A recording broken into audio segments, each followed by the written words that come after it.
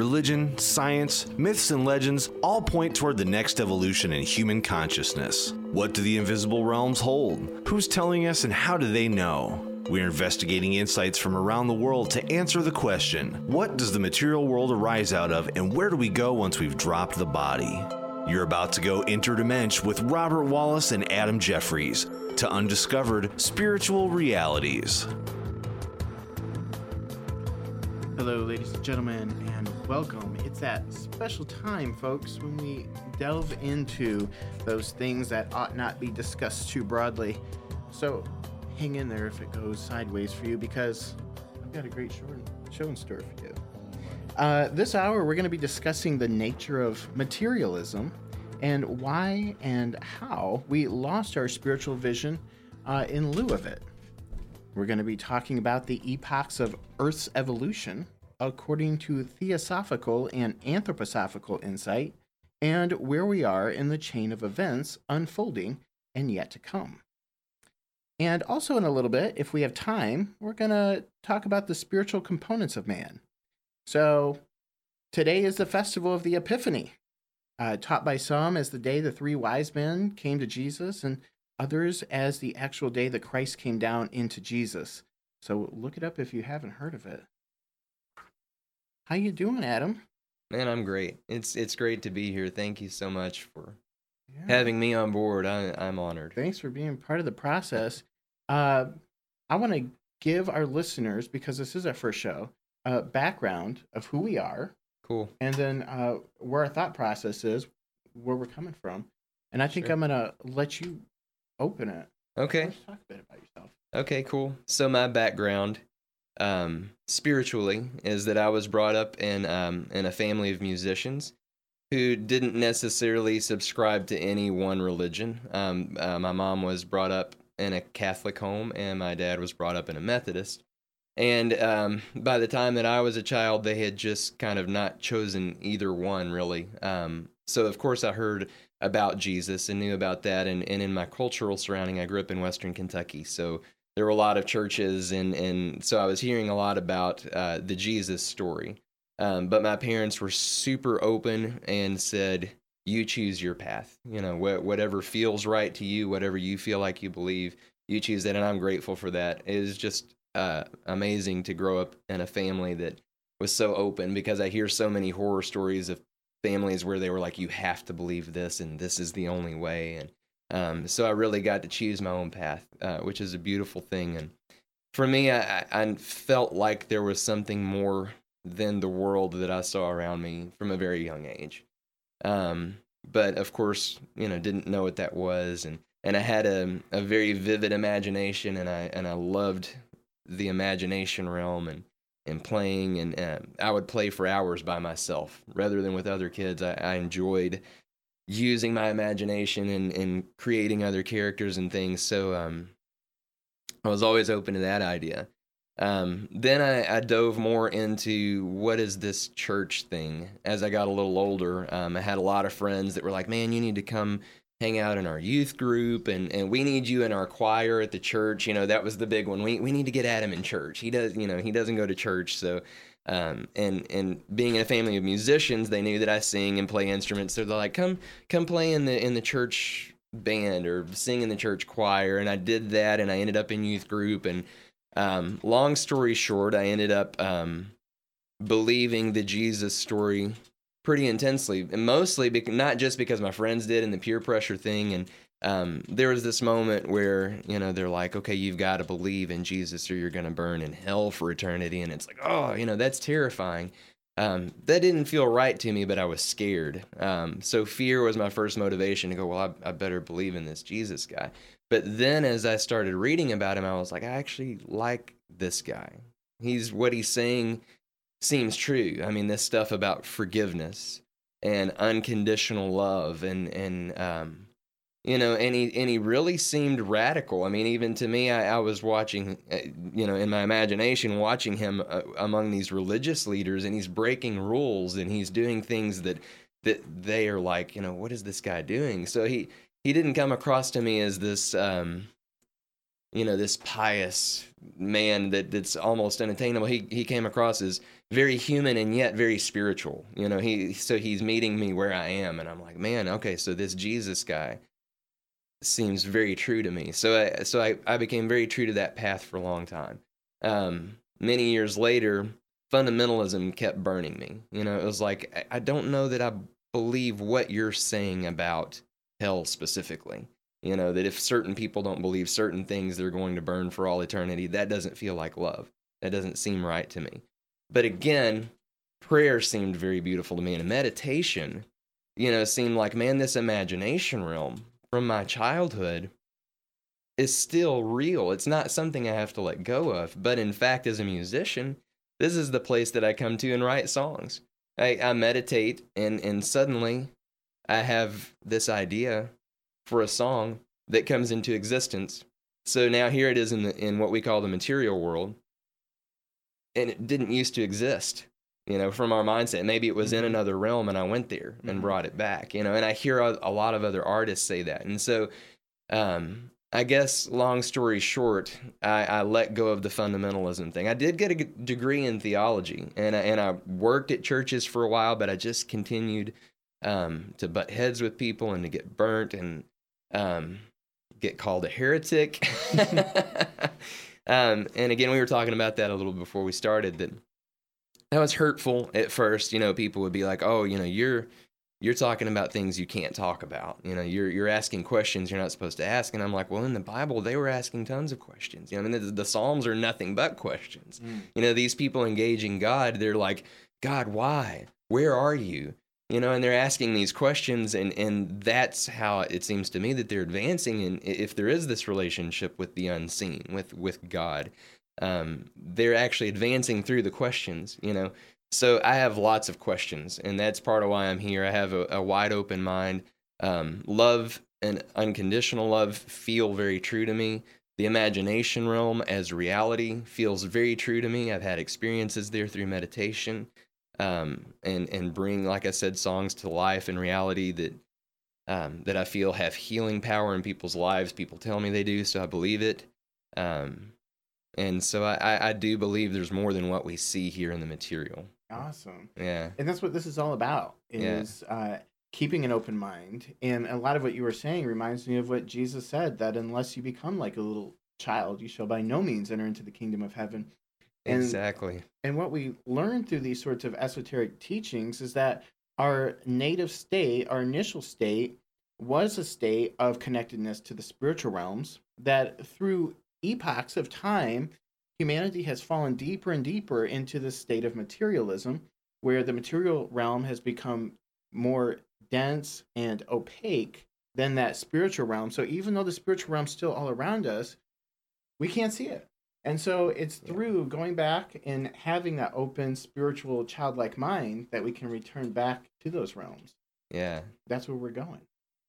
So that's really inspiring. And I'm glad that you're on the same sort of open-minded journey, and I know many people listening today are too. A little bit about myself is I grew up Catholic. I went to a Baptist church for a while. I spent time at a Methodist church and with Pentecostal churches. I went to a Seventh-day Adventist church for a couple years. I studied Buddhism and some of the New Age philosophies and things like that. I worked as a staff member at the Church of Scientology for a period of time. And my teaching, the teachings that I followed and the questions that I was asking kept bringing me back to kind of like you're saying, hitting my head up against a glass ceiling at whatever institution I was in. So there's only so much that the people there were able to tell me. And so then I had to go someplace that had the next level of answers. And that's kind of what's driven my spiritual journey, location to location. And so some years ago, around 4.5 years ago, I decided, because I had a lot of spiritual experiences growing up, just randomly going either into a vision through prayer or meditation or some other spectacular happening. And I'm listening to the scriptures talk about seek ye first the kingdom of God and his righteousness, and all things will be added unto you. Right. And I realized at that moment I've been separating all of these so-called spiritual experiences because they didn't have a place in my church experiences from heaven. And I realized that is part of heaven. These are indications and peripherals of those heavenly planes. And so I said, I am going to seek ye first the kingdom of God and his righteousness. And so immediately upon doing a search on YouTube, trying to find some information that was going to concretely connect the spiritual dimensions with the kingdom of heaven, I came across an audiobook that was posted called How to Know Higher Worlds by an author named Rudolf Steiner. And that book had a profound impact in my life. Cool. Meditations in it had immediate effects, which told me this is the path. And his teachings of anthroposophy are really about Christian consciousness. They're a spiritual esotericism. There's a bunch of ways you could describe it, but ultimately it comes down to independent spiritual investigation through the development of our souls. There's various means and practices to refining ourselves so that way we're not so connected to the five senses, which is actually where the lusts of the flesh, the appetites of the flesh, and all that are dragging us down. And so if we can rise above that, spiritual realities come into view. Awesome. I think our first discussion should be around this idea of Maya as an illusion. Maya being the Sanskrit word, I believe it's not Hindi, I think it's Sanskrit, for illusion. So the table in front of you or the wheel in front of you, everything seems solid. Science tells us it's a dense coagulation of atoms and molecules, which is one way to look at life, but ultimately it's fruitless and it's not going to get to the root of actual causes. Because what we start to see in these interdimensional phases of consciousness is that these are all spiritual beings who have densified themselves, who've crystallized themselves enough in this dimension to look like still, inert, dead, objective material. But in fact, that is just an illusion. Yeah. You know, what's interesting to me is even when you look at that, like from what we call the scientific realm, which I think I think that does have a lot to offer us. If you look at it with an open mind, if you don't look at it as, okay, this checklist, but you say, what are those atoms and molecules exactly? What is it that we're studying when we look at that? I mean, because to me, I feel like we're getting into the spiritual realm. You're getting into things that a lot, quantum physicists, the things that they discover, they're like, wow, we don't know a whole lot. You know what I mean? They are discovering things all the time that I think that what they're getting into is the spiritual realm. You get into these things that are just so little, or even out in space that are just so big that you can't really put them in these boxes. And I think that that's what happens with churches too. There's a parallel going on because the churches, they just try to box things up and say, this is the way that it is, and this is what truth looks like. And it's like, truth is bigger than that. You can't hold it in that box. Whether it's scientific or religious or denominational, truth is too big for our boxes, and so these atoms and molecules, that's what we call them. But I feel like what we're really studying is the spiritual realm. They're trying to study it scientifically, but you're looking at spirit, that manifests as matter. Mm-hmm. And to me that makes sense on both. I go, well, the science of that actually makes sense spiritually. Mm-hmm. Everything is spiritual, mm-hmm. manifesting before you as what we call reality.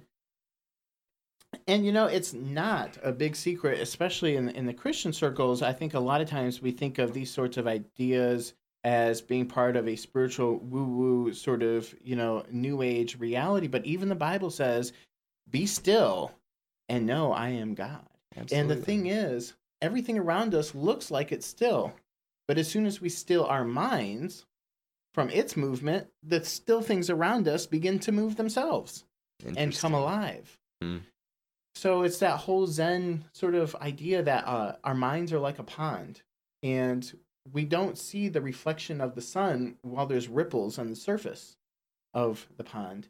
And it's instilling our mind that we still the surface of the pond, and then we see a reflection of the sun above us. Such a beautiful analogy. That's awesome. Yeah. Very good. And you were talking about Jesus talking about the kingdom.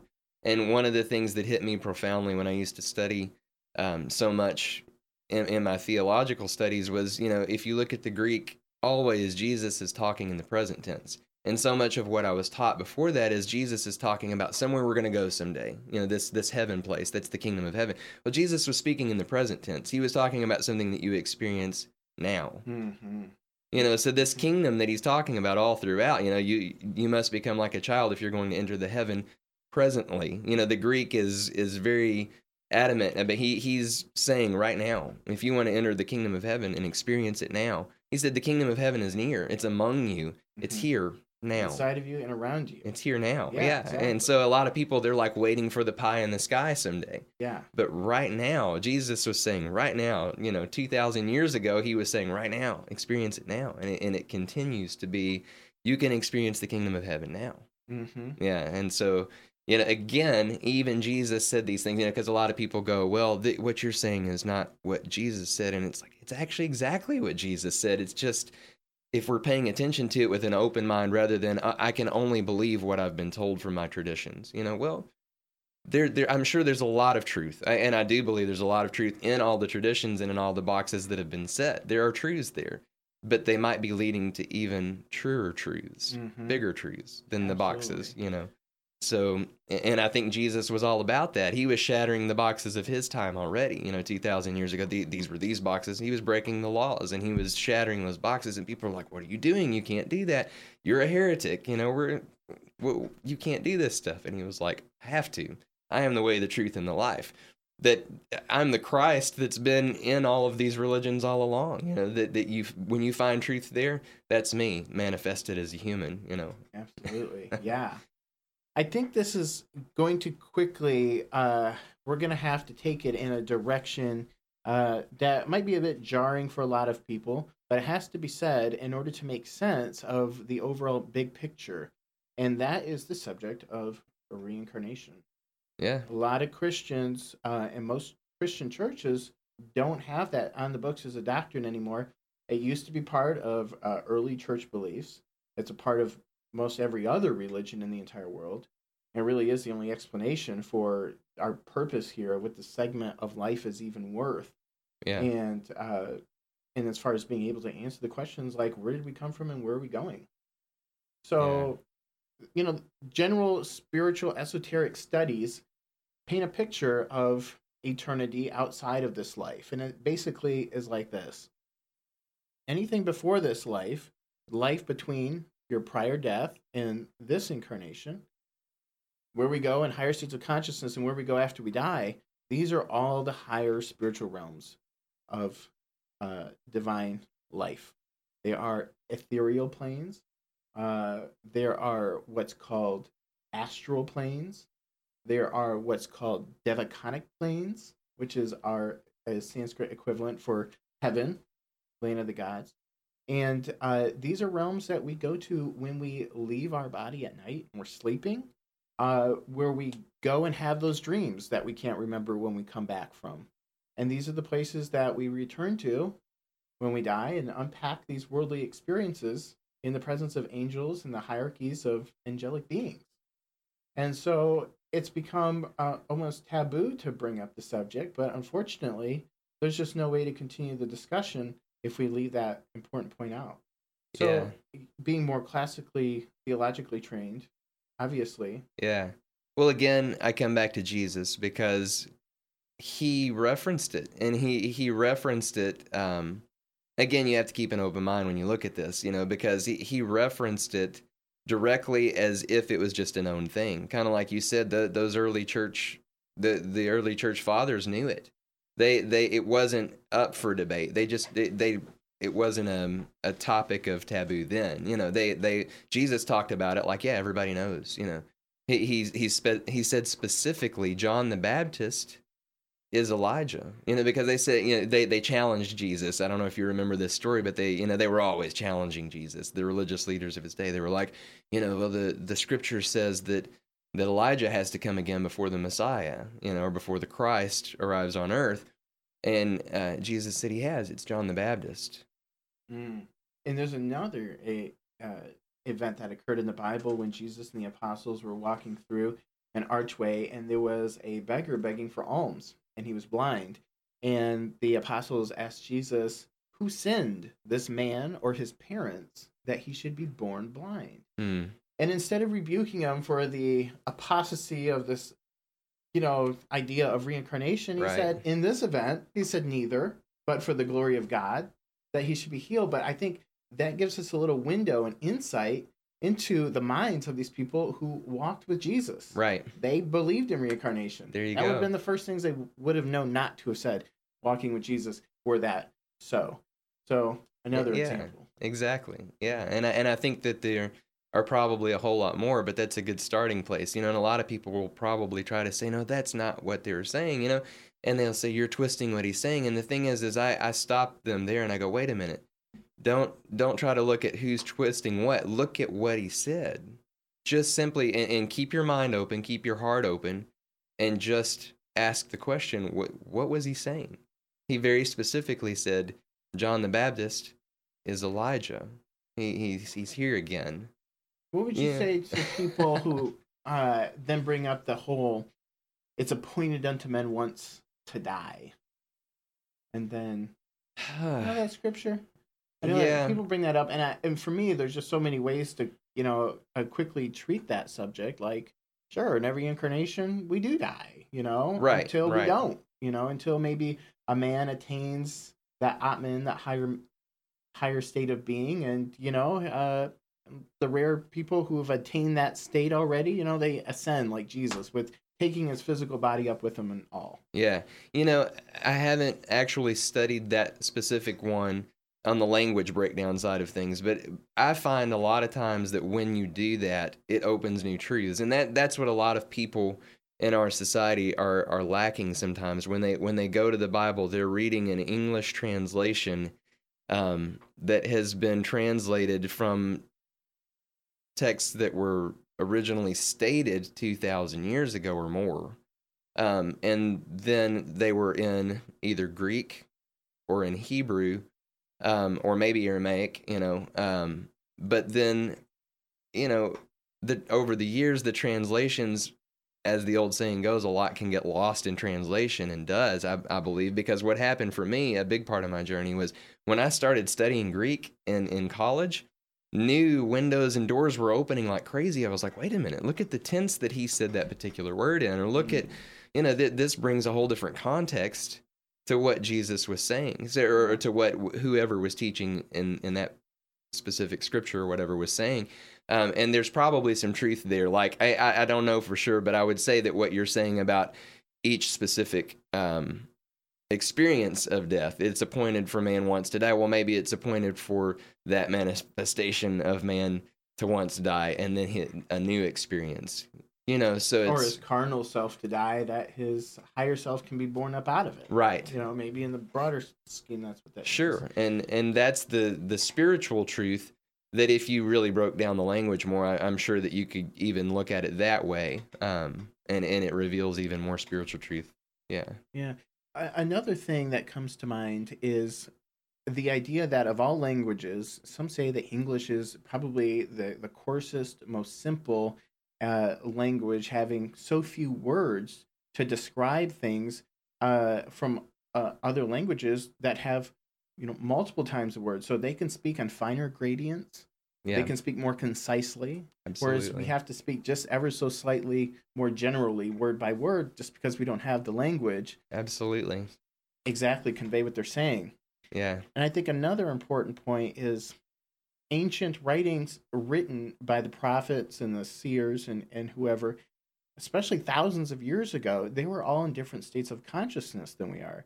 True. We have never been more embroiled, more immersed in materialism than ever. And so the way people thought and spoke back then doesn't exactly compute word for word Right. for how we communicate these days. Absolutely. That's such a good point.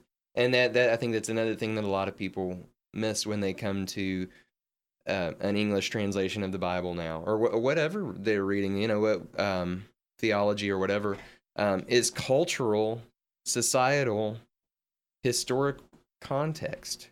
Because people talk about keep things in context. Well, there's a lot of context going on here. Mm-hmm. 2,000 years ago, like you're saying, that consciousness was very different. Awareness was very different. The things that they were talking about and they took for granted when they said it, they thought of things very differently than we do. So, yeah, I think there's so much truth to recognizing how important context is in the conversation. Yeah. We have a interview today. I had to pre-record it with Dale because he was going to be unavailable for this slot. But Dale Brunsville is the reader of over 200 Rudolf Steiner audiobooks, and they're all available for free at rudolfsteineraudio.com. And that is I have probably 30 something browsers on my phone open to that, one book or another, because it is awesome. Absolutely my favorite site in the world. And so I will, I think we should play that interview, and we'll come back after that and say goodbye and tell you how you can find us at the Spiritual Realities Facebook page and other places. So I've got Dale Brunsvold on the line here. He's the reader of many Rudolf Steiner audiobooks.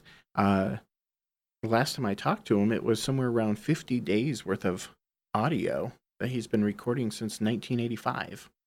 So I'm honored and excited to have him on today to talk about his project and some interesting details of Rudolf Steiner's philosophies. How you doing, Dale? Good to talk to you, Robert. Yeah, you too. So, would you mind taking a minute and just introducing yourself, kind of your history, how you got into anthroposophy, which is the spiritual science as taught by Rudolf Steiner, and what it's meant to you? Sure. So, I guess we're talking about a spiritual path, and so I must have had an inclination towards such a thing, most of my life, I guess. And, as a kid, read people like Carlos Castaneda, Carl Jung, Gurdjieff, various New Age ideas, I suppose, for a time. Until as I got older, I focused more on philosophy and mathematics, which I'd been studying.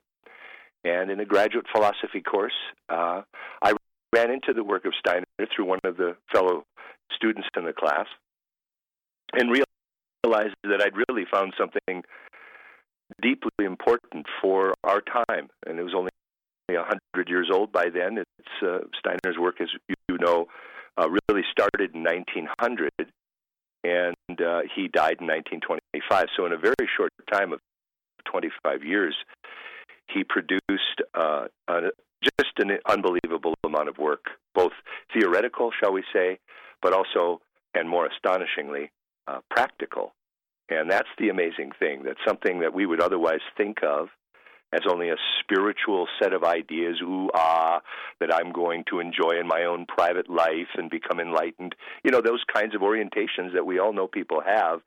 We had somebody saying, oh no, the spiritual is actually that which gives life, meaning, and real wisdom to our undertakings on the earth. And we've lost it. Or we have it now in weak, diluted forms, simple belief systems that we try to rigidly follow in order to kind of keep some of this wisdom in hand. And he said, we can't even do that anymore. We have to become really self-aware in what we're doing. We can't just blindly follow things. And so he then gives the examples that he does. Let me just talk about those just for a second. In education, we have the Waldorf schools or the Steiner schools. So for those listening to this, I'm sure they've heard of those. And those were started by this man, Rudolf Steiner, in 1919. As well, in agriculture, there was such trouble with pests and various kinds of diluted soils that Steiner was asked to help with that, and through his spiritual investigations, came up with biodynamic agriculture, which is a worldwide movement now, though no one would know Rudolf Steiner was connected to it. He also did this in medicine, and there's pharmaceutical companies that people have heard of that were started through Steiner's ideas and indications and even methods he suggested, such as Weleda, such as Dr. Hauschka's products, Walla, Uriel Pharmacy, all these things. So just to kind of touch on such a massive subject, I thought I'd mention those things. Okay, I'm done with that one. Those are great examples. As you know, I just got back actually from Dornach, Switzerland, where I visited the Goetheanum, which is the headquarters of his spiritual movement, and it was an amazing visit. And met up with a Facebook friend who lives over in that area, Goddard. And so, yeah, I know that you have been there 3 times now. And how long have you been visiting there? When did you start? I was lucky enough. I probably never would have gone there, but I had the good fortune in my life of marrying a wonderful woman. And she had a sister, in fact, who lives in Germany, and who live close to the Goetheanum, and in fact is, as we call ourselves, anthroposophists. It's a funny-sounding word until you say it a few times, and then people who try to study Steiner's work and take it into their hearts and souls as much as they can. And so she would take us over there a few times, and so that started, I suppose, in '92 was the first time I was there. Wow. Yeah. Well, great. I appreciate that background. It's good to connect with you on the Goetheanum, and I'm excited to get to some of the tactical, specific kind of questions about anthroposophy. Also, can you again mention how long you've been recording these and about how many audiobooks you have available at rudolfsteineraudio.com? Thank you, Robert, for mentioning that. I do forget that. I did start recording Steiner in 1978, and that was because of just friends, and I had cassettes, and I made copies of the books driving in the car. And then I had them, and I had a few, maybe 5 or 6 books at that time that I would recopy onto cassettes as the cassettes would die. And then the Internet shows up. And so the MP3 idea, so I transferred them onto MP3, and then it's when I started to see the Internet develop, and I'm 62, I should mention to everyone, so I saw this sort of blossom into the world in that way, and sort of tried to keep up with it as best I could, so that it became a strangely beautiful, natural process, whereby around 2005, I realized, well, I've got all these books recorded, and nobody's doing this on the web. So I wrote to the publishing houses that publish Steiner and asked if there'd be some way that I could just put these up on the website for complete freedom. They don't have to register. They can just come and download and listen to whenever and whatever they want. And they decided in their generosity, and I will say their names, steinerbooks.org is in America, and rudolfsteinerpress.com is in England. They gave me permission to do this, and since 2005, it has really become a love of mine and a blessing, I must say, in my whole life. And I think I'm approaching, of Steiner's 365 collected works, I've done about 200 of them. Wow. So that's roughly where it is right now. And it's just a joy and something I do whenever I can, mostly once a day at least. And it's given me more blessings than I can ever imagine describing, so I'll leave it there.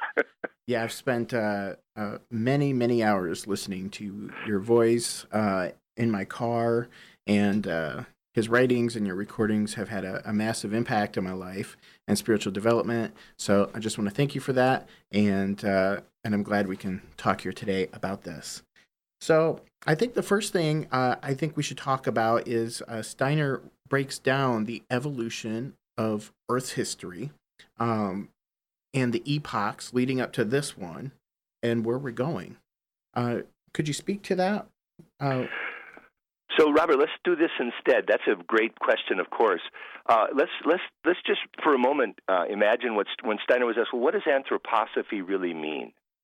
And Steiner said, well, it's an understanding of through the wisdom, through the spirituality and the wisdom in the human being, of finding the spirituality and the wisdom in the world. Okay?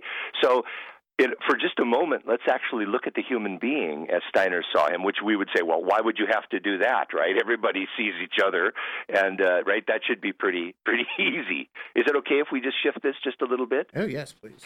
So what the heck is a human being? And, you and I, we look at each other, and what we see are essentially just a physical body, right? And we see a bunch of activity in that physical body. Oh, cell division. Okay. Oh, and there's moving blood. And we say, okay, well, those things are telling us that we're alive.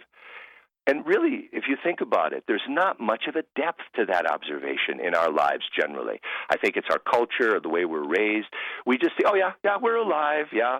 And then we hear each other speak, and we have understanding and anger and happiness and all these manner of feelings, and we see that we're conscious. But that's about it. We don't spend a lot. Maybe in psychology we'd study it a little bit. And then, but it's all rather vague and shallow. At least I'm going to say that that's how it appears after you begin to study anthroposophy. Yeah, those things aren't wrong, but they're so vague and shallow that, gosh, what an empty life we live in a way.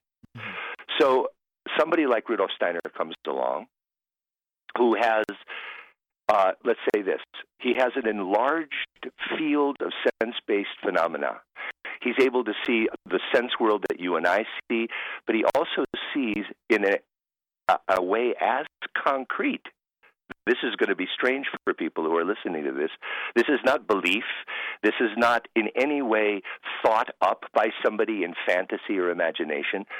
It is, in fact, phenomena from organs of perception, let's say, that are called, we'll call them spiritual organs of perception, where they receive information from those sense organs and then think through what it's giving them and enlarge and deepen their understanding of the world. And so Steiner, to me, from all the studies I've done, I'm not a massive scholar, but I've done a lot of it in my life. Nobody touches him. He's done this with a naturalness and a clarity that's just awe-inspiring. And as we said, really has even created institutions on the earth that tens of thousands of people work with that are bearing fruit. So Steiner says, okay, let's look at the human being. And he says, we see this physical body that we have. Well, what about it, he says? Well, first of all, this thing you think is a physical body is in fact dissolving all the time. You're losing your pancreas about once a day, so there's something building your pancreas back up again. Otherwise, you would just fall to dust.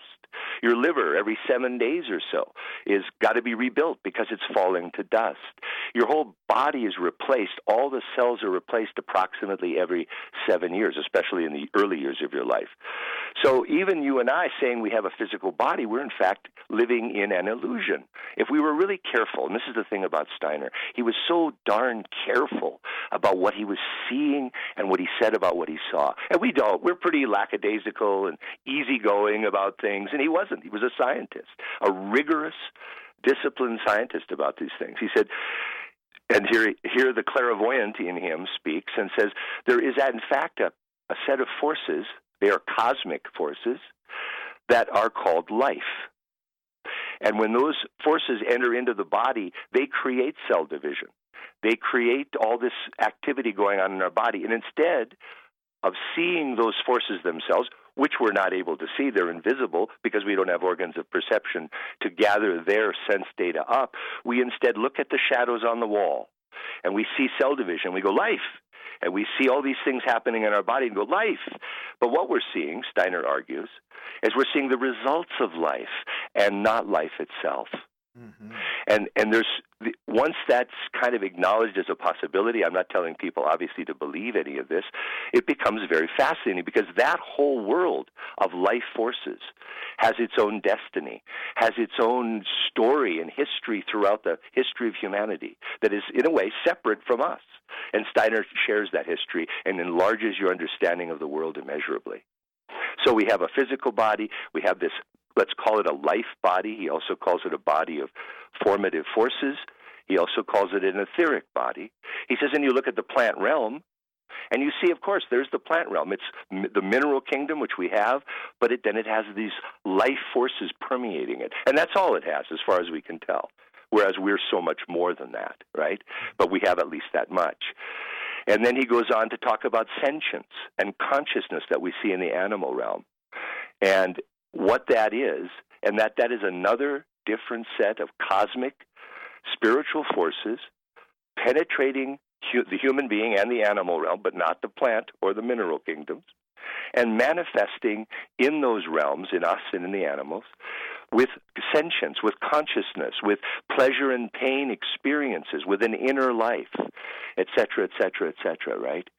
And that world has its own history, has its own destiny throughout eons of time that Steiner then shares with us as well. And then finally, and I'm sorry, this is so compacted together. I hope people understand that we're talking about 20 minutes here, but we have in the human being, finally, let's say for now, not only this ocean of consciousness that we live in with the animal realm, right? This massive ocean of awareness and sentience and consciousness, but inside of that, it appears to us, as far as we know so far, without arrogance, by the way, is any of this being described, or highfalutenness, we found ourselves in this ocean of consciousness.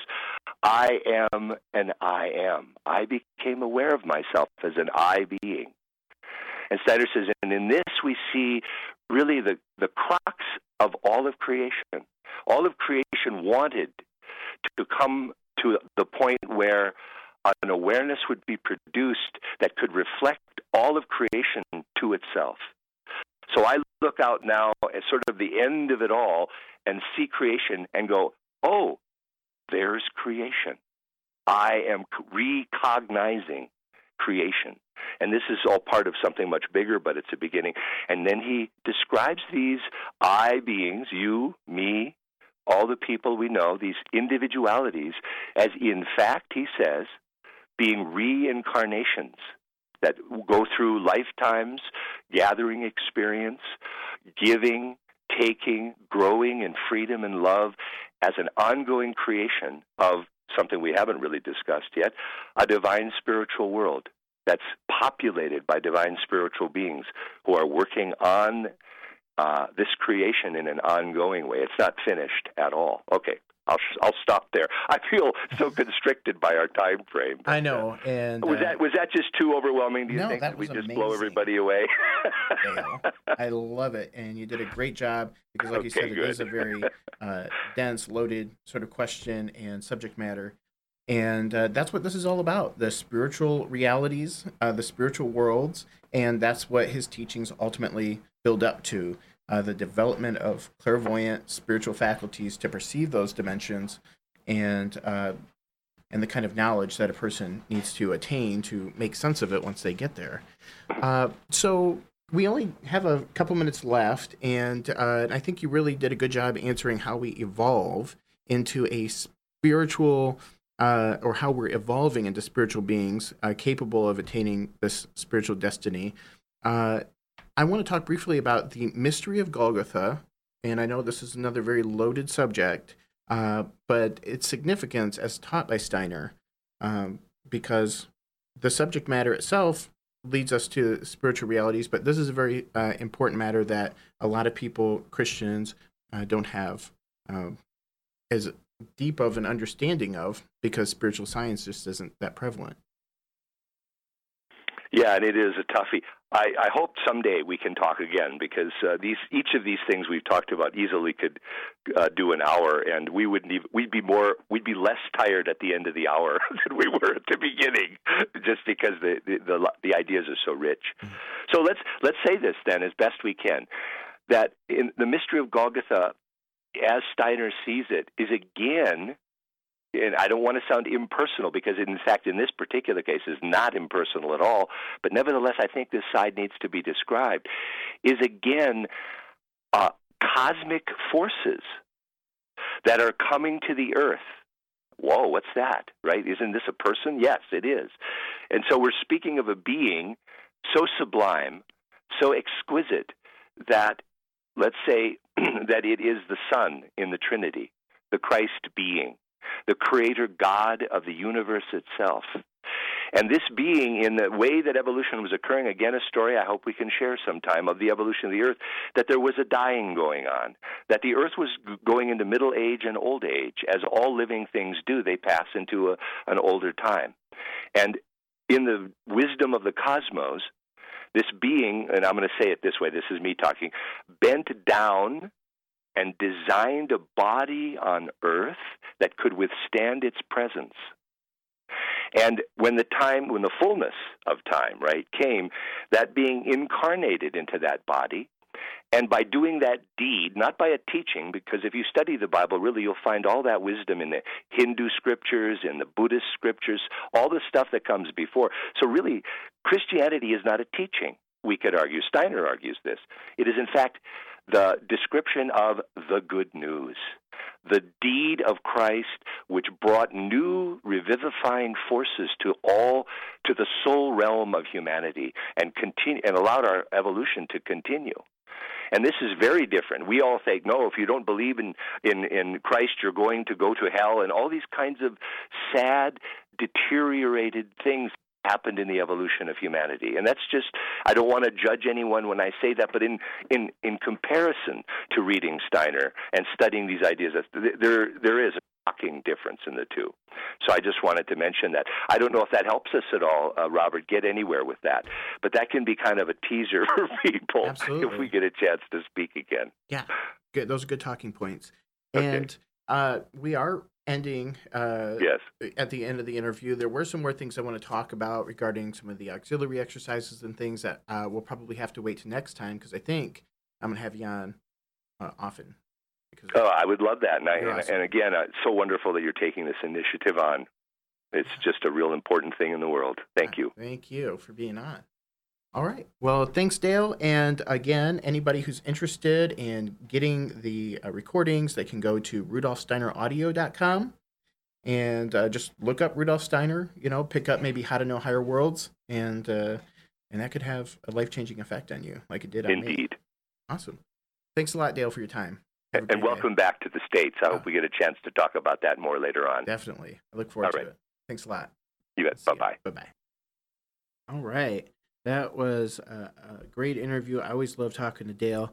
He's so full of insight and full of anthroposophical knowledge. So we're going to close out the show. We had a great time here today. I just want to encourage anybody who wants to follow up to go to newprecept.com. You can follow us at Spiritual Realities on Facebook. And if you're interested in being featured as a sponsor, you have any questions, comments, anything like that, you can email me at robert@newprecept.com. That's Robert, ROBERT, at newprecept, NEWPRECEPT.com. Cool. Adam? So, if you'd like to check out what I do in the world, I make music and I do everything with my wife, Christy.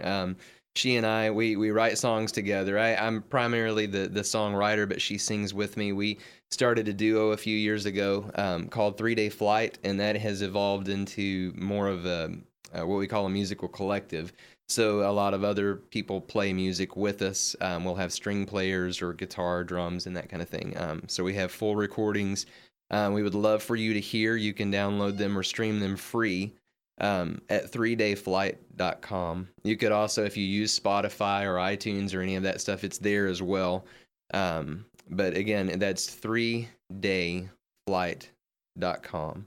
And then also, we make food here in Memphis, in the Midtown area at a cafe called Imagine Vegan Cafe. And yes, we are vegan.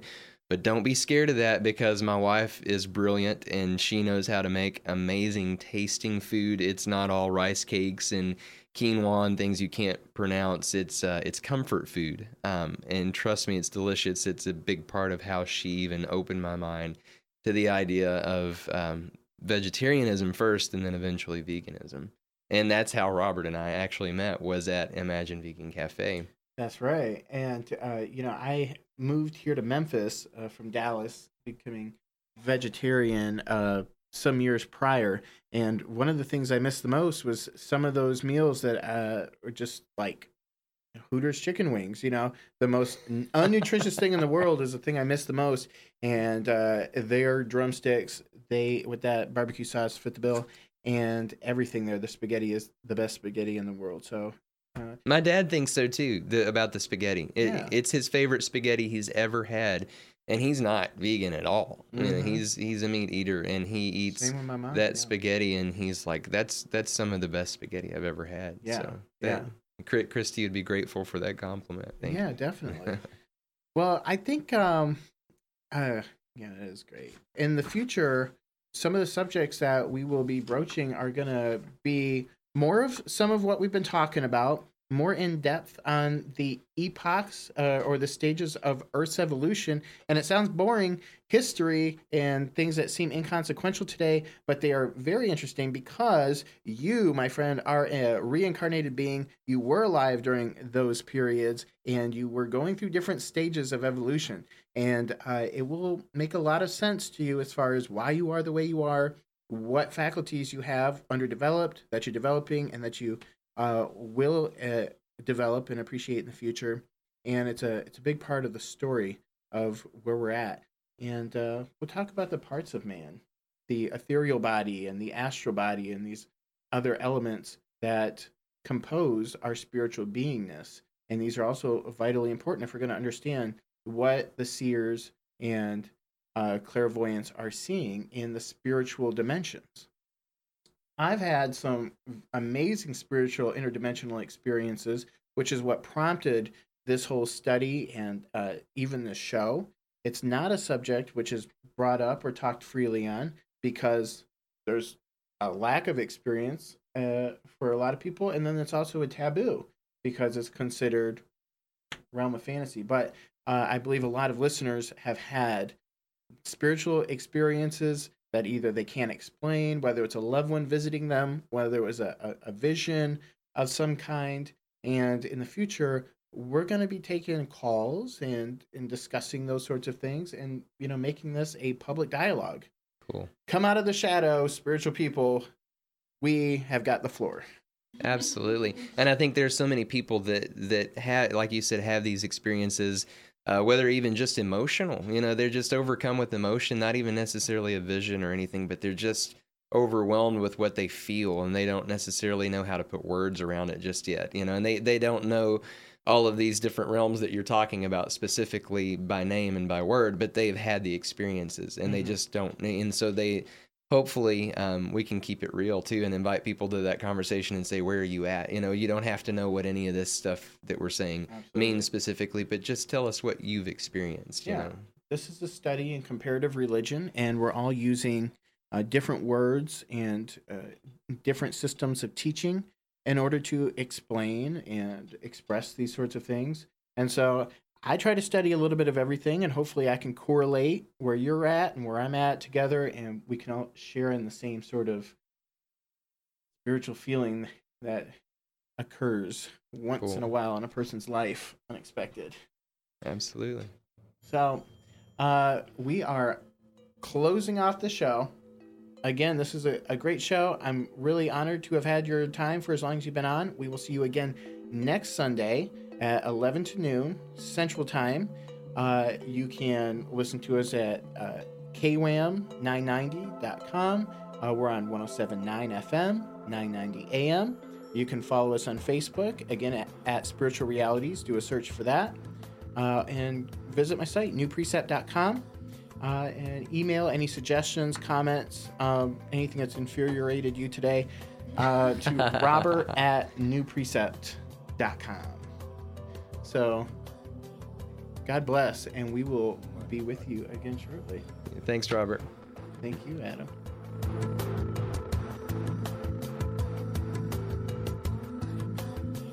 KWAM, your news and information station with CBS News updates every hour on the hour. KWAM Memphis.